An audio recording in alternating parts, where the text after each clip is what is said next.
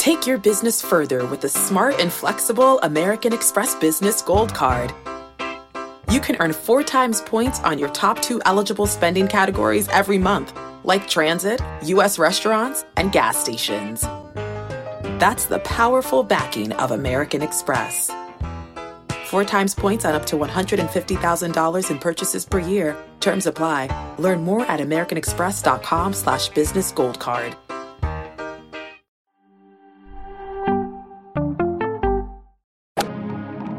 Freaking first cut. Golly.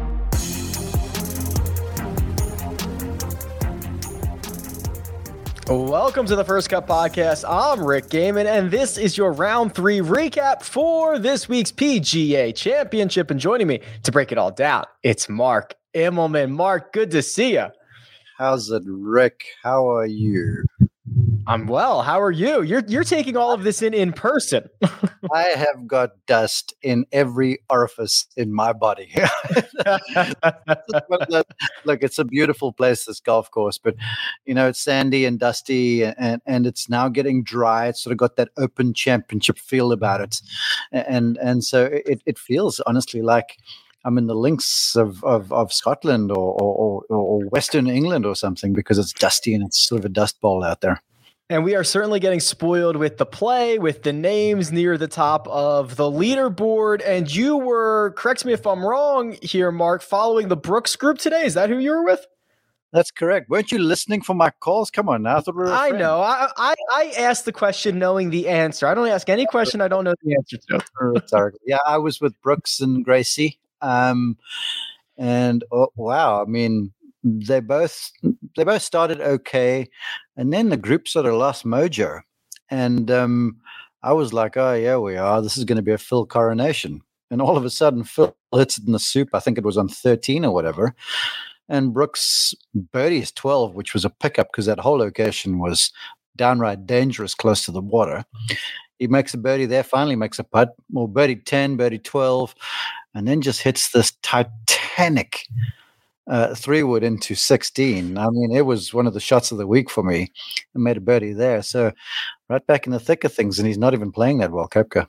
And he doesn't think he's playing up to his own caliber either. Before we jump into Phil, who's atop the board, he's got a 1-shot lead heading into the final rounds of the 2021 PGA Championship. Let's talk about the course, the Ocean Course. Mark, we know it was absolute carnage for the first 2 days, and it was while the scoring averages were still over par for Saturday. This was the easiest day that we've seen thus far. Let us know how you interpreted what you saw out there. It was by far and away the easiest day weather-wise. Temperatures were mild. It was a little more humid, which kept a little more moisture in the greens, which made them sort of receptive. And Ricky Elliott, Brooks's caddy, because I made a quip, I can't remember what hole it was, where Brooks had a number of putts that just missed low, or the speed was either too long or too short.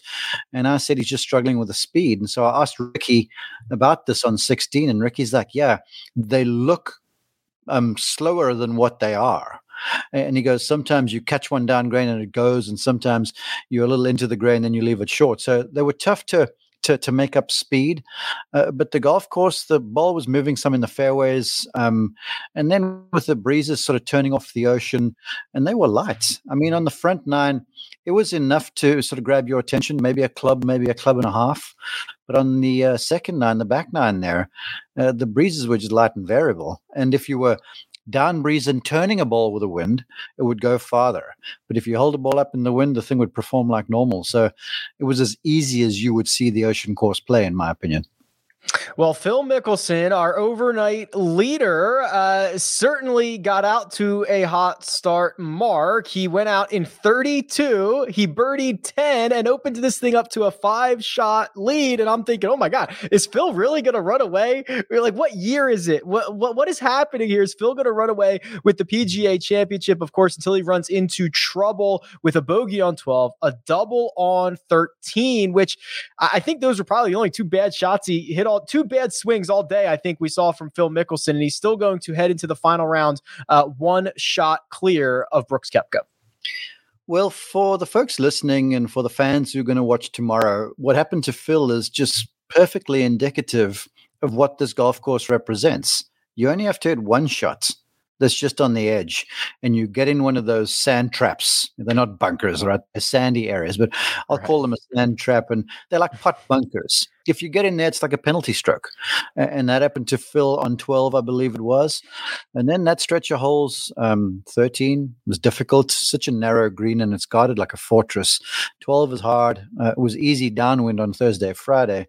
Then you got the stretch of holes 14 through 18, which are just difficult. So it can turn at any time. So this thing is by far and away no means done because it can turn on a dime. But as far as Phil's concerned, someone on our crew said it. I can't remember who it was, but they made the quip that this is actually going to become a mental challenge for Phil right now because he's got this big lead.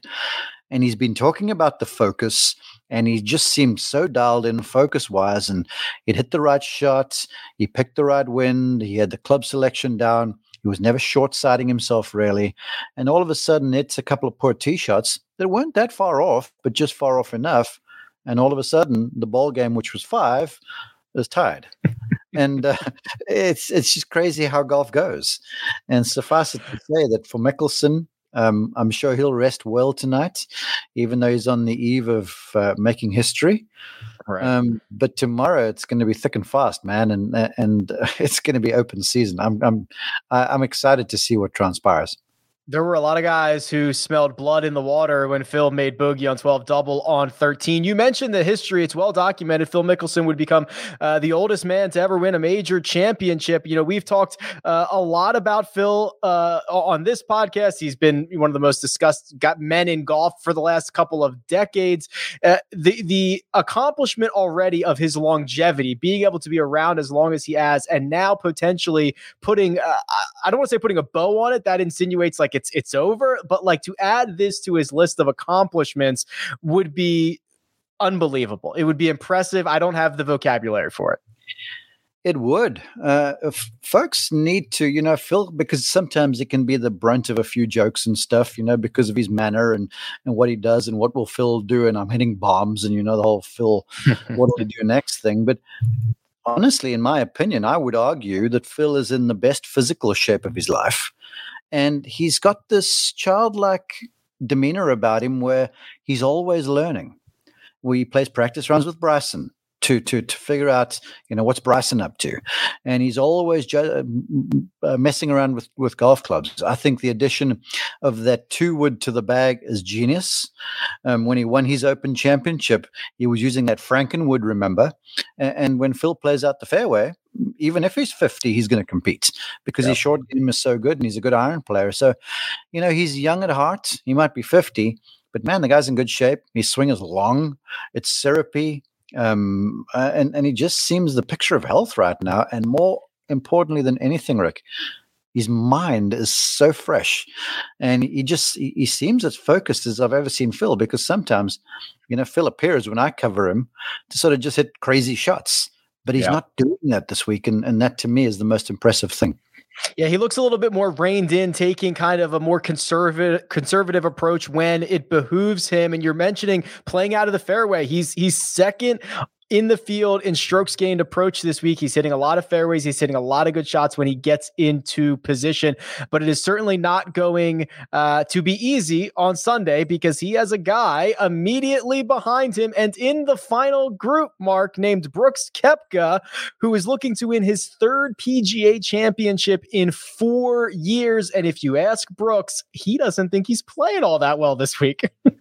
Isn't it crazy? I mean, this was a guy everyone was writing off just a few weeks ago. I mean, me included. I was unsure of where Brooks was physically, but it just speaks to the mental fortitude of this man. I made the quote, and Jim Nance actually seconded it. We won 6, and Brooks hit a poor drive and got in the left greenside bunker and pitched up out of the sand and lipped out a putt. But before that, I just said to Jim, I'm like, he just looks resolute. He looks like there's intent about what he's doing. And Jim Nance was like, oh, absolutely. And then I said, he'll just stare a hole straight through you. Because Brooks and I wouldn't call myself a friend of Brooks, but we talk. And whenever I'm on the course with him, he eases over to me and we chat walking down fairways and stuff. So I know him well. But for the bulk of the round today, he was I mean, just eyes down the fairway, all business. He seemed like a guy on a mission. And he seemed like a guy, whether he had a bum knee or whether he wasn't putting very well or whatever the case might be, that by hook or by crook, he was going to put the lowest score possible on the scorecard. And to me, it sort of resembled Tiger Woods in a way. Woods would play on a broken knee. Woods would do this sort of stuff and still beat people. And lo and behold, he has Brooks Koepka. People talk about the physical strength. Man, this guy is mentally sharp, bar none. And so he's going to be a really tough out tomorrow. This is kind of reminding me a little bit of just a few starts ago for Brooks, because he hasn't played a whole lot recently at Waste Management, where he just hung around, and there were a lot of guys near the top of the leaderboard, and some were climbing and some were falling. And when the moment came for him to hit a big shot, he did. And that's what I'm wondering if we're going to see on Sunday. I would expect so, but my concern more with Koepka is making putts. You guys give me grief all of the time with the strokes gained off the tee and that sort of stuff, but it's going to come down to putting tomorrow.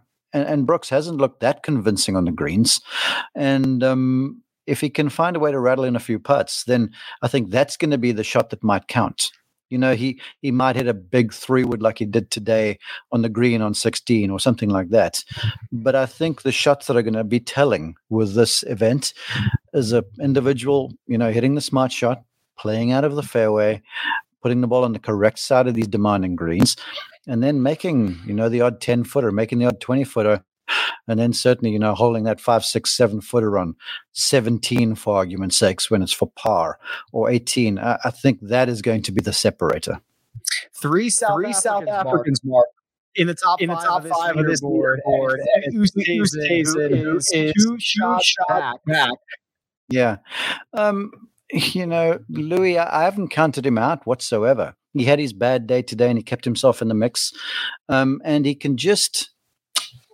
he's just got that way about him where he'll find a little something, because that golf swing of his is just so simple. That golf swing of his is so free-flowing that it never gets that far off. So you don't expect him to hit something really crazy. And when he did hit that wide right, I think it was on 10, I was sort of shocked. But he's massively experienced. He's got a beautiful golf swing, and he'll find a way to make some putts tomorrow. And I have a sense that he will not go away on Sunday. All right, we're going to take a look at the odds from William Hill. We're going to figure out how this will all go down on Sunday. But first, we're going to take a quick break and hear a word from our partners. It's a really fine line creating workout clothes that are great in the gym and workout clothes that are also great to look at outside the gym. And Vuori has threaded that needle. They are designed to work out in, but they don't look like it. They don't feel like it. And it's incredibly comfortable stuff, whether you are running, training, swimming, doing yoga, running errands, lounging around the house. It really doesn't matter. These are versatile clothes. You'll find me often in the men's Sunday performance jogger, because I like the jogger situation that goes on down at the bottom, but they're very comfortable. They've got a little bit of a shorter inseam, so they're not as bulky as other pants or other joggers that I have seen out there. And I've really enjoyed how they work both in and out of the gym. So now here's what you can do for our listeners.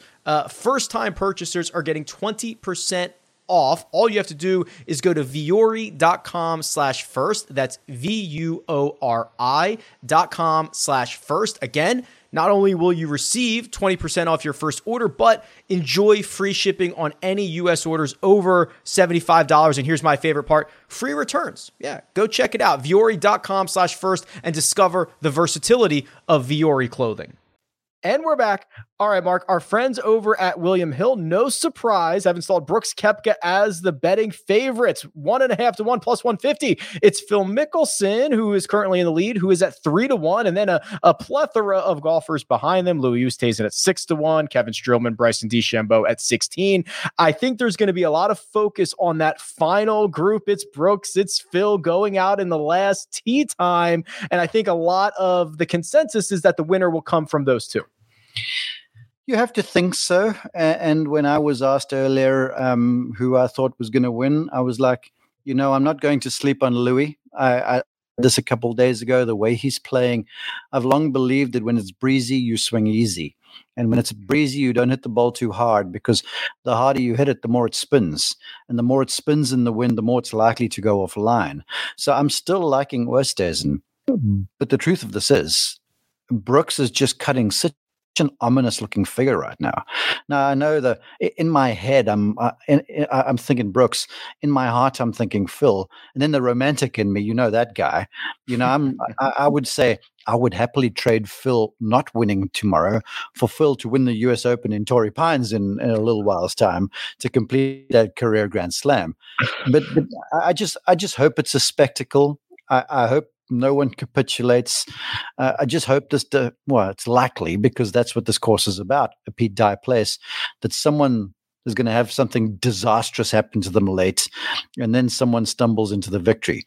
But what I would like is for just a huge struggle between two, Hall of Famers. Phil's already in there. Brooks is Hall of Fame bound, you would think, to duke it out there in the final group and have it come down to a putt or something like that. Are we expecting that wind that we've been hearing about all week? Are we expecting it to change directions on Sunday? That's what we've heard all week long. It's going to change on Sunday. It's going to change on Sunday. How would that impact the course, and are we still expecting that? Well, the way it impacts the course is that the opening 4 holes will play downwind, where Thursday, Friday, they were into the wind. And then you have that stretch 6, 7, 8, 9, 10, 11, 12, 13 that we're playing downwind with the easterly. Those ones are going to play into the wind. And I talked with Rory McIlroy on Wednesday, and the year he won, the westerly blew. And on the Sunday, he played that stretch of holes 6 through 13 in 1 under, and that essentially sealed it for him. And then with a west wind, 14 through 18 will play downwind. So 16 will be reachable, the par 5. 15, man, I saw Brooks blitz one down there and hit a wedge in there. You'll see that sort of stuff. So yeah, it's going to be fascinating in that stretch of holes that are those into the wind holes, especially 12 and 13, because disaster lurks over there. They could have a huge say in what happens. There is something special about a Sunday of a major championship, and Justin Ray had a great stat about this. There are 34 players, Mark, who have been inside the top 5 entering the final round of a major at least 5 times in the last 25 years. So you're in contention a lot at one of these big events. The players with the 2 best scoring averages in those situations, Louis Oosthuizen and Brooks Koepka, 1 and 2. These guys are not going to make it easy for Phil. Phil is 7th on that list, but these guys know the situation. They've been on a big stage before. Brooks has obviously closed out more than Louis has, but Louis got 1 under the belt as well. I mean, this is not, they're not going to roll over for Phil here. I don't think so. And bear this in mind too, we haven't seen the golf course play to its complete yardage yet. I think today it was, again, a couple hundred yards shy of 7,850 or whatever the thing is on the card. So I don't know if Kerry Haig, the tournament setup, chairman of tournament setup, stretches this place. I don't know what the whole locations will be like. But like I said, if someone gets out and posts something, they will not be going anywhere, because 17, that just treacherous par 3 looms. 16, the par 5, it's no give birdie, because you got that huge bunker down the left. A 15's a tough 4. 14, if you miss that green's like a fortress. It's like Masada on a hill, because if you miss on either side, the ball rolls down 15 yards away from the target. And then, of course, 13 into the wind is going to be just horrid. So if someone's posting, they're hanging around to see what transpires.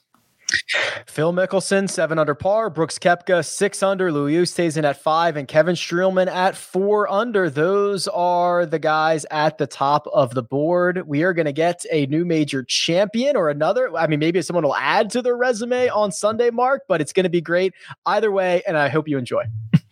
I'm looking so forward to it.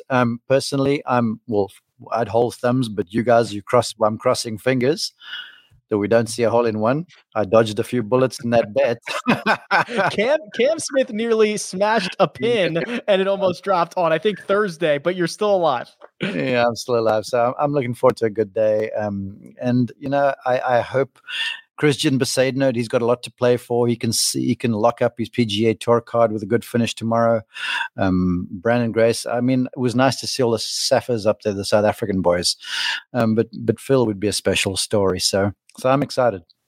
I'm excited as well. We'll be back after round 4 to break it all down. So we'll see you then. But for now, let me thank producer Jacob, who does all the hard work behind the scenes. Let me thank Mark Immelman, who you can find at Mark_Immelman. And you can find me at Rick Run Good. This has been The First Cut, and we'll catch you next time.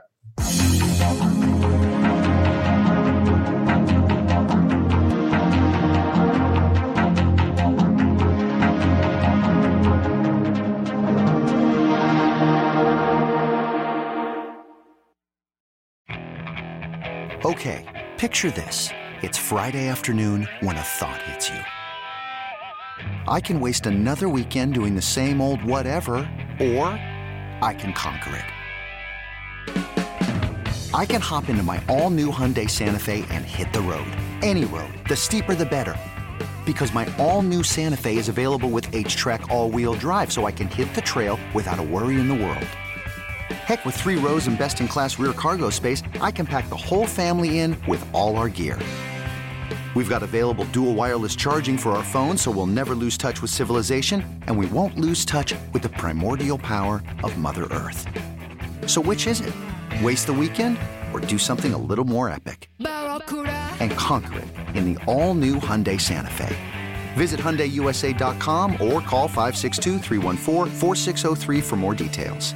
Hyundai, there's joy in every journey.